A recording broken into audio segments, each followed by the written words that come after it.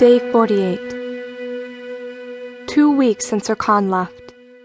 I asked my lady how far to his home in Song for Evella, and she thinks it'd take about 2 weeks.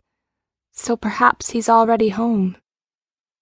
Today I find myself remembering one night as a little girl, when our ger was still full of family, and a traveling shaman stayed the night. It's good luck to offer any stranger one night under your felt roof, but doubly so for a shaman. How excited we were!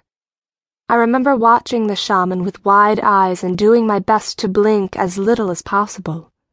If he turned into a fox, as I'd always heard shamans can, I was determined not to miss the sight.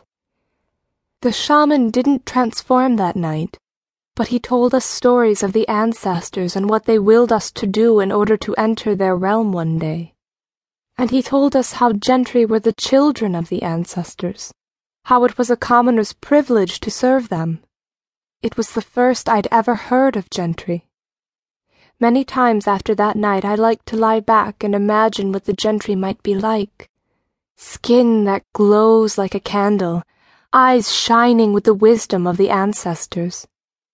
Sometimes I actually thought they might have tails like foxes or butterfly wings.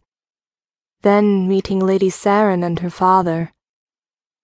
But now I've spoken with Khan Tagus, and though his hand didn't glow or anything, there was something in his voice, in his words, that was different than anyone I've ever known.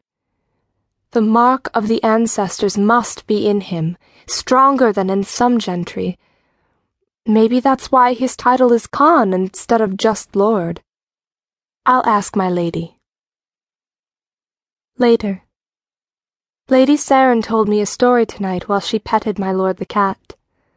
How many things she must know! She said that the 8 realms were once united under a great Khan, and the seat of his power was Song for Evella. Now all the realms have their own lord or lady rulers, but in memory of the great Khan, the ruler of Song for Evella still carries the title of Khan.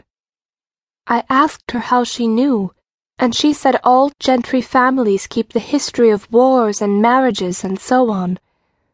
Such a thing as history never occurred to me before.